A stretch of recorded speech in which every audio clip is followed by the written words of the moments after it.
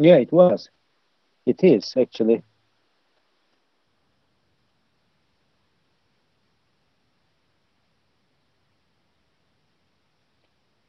AKP got 49%. Yeah,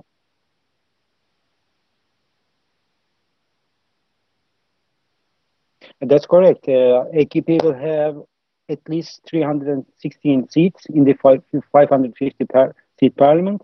So it will be able to form a single party government right away. No, no, no.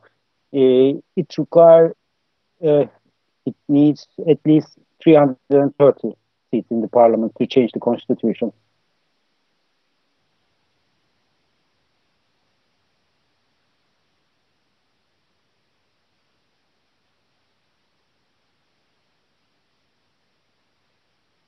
No, it's not going to happen.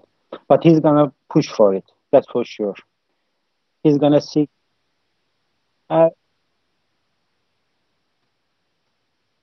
okay, he's going to seek support from probably the Nationalist Party or HDP, the Kurdish party.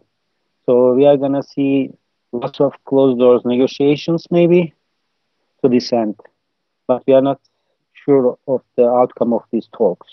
But that's for certain. He's going to try this very hard.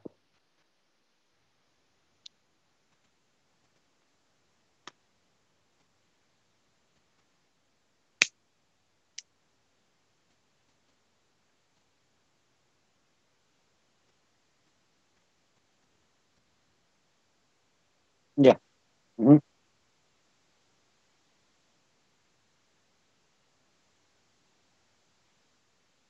Mm-hmm.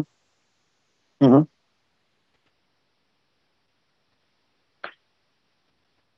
Uh, the thing is that it has not been a fair election, but the thing is that it's not a fixed election either. So the opposition parties accepted that they got defeated, and they got defeated very badly. They accepted that.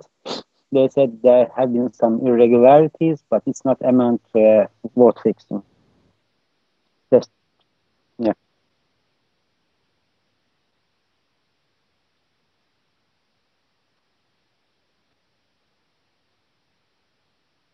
No, yeah.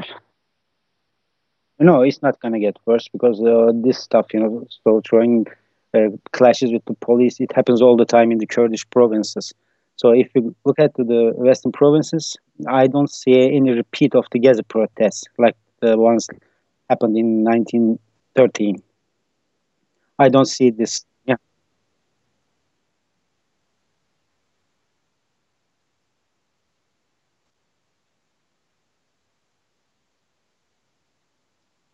it's totally indecisive. So first we have to look at the government's program, the new cabinet's program, and we have to look at the formation of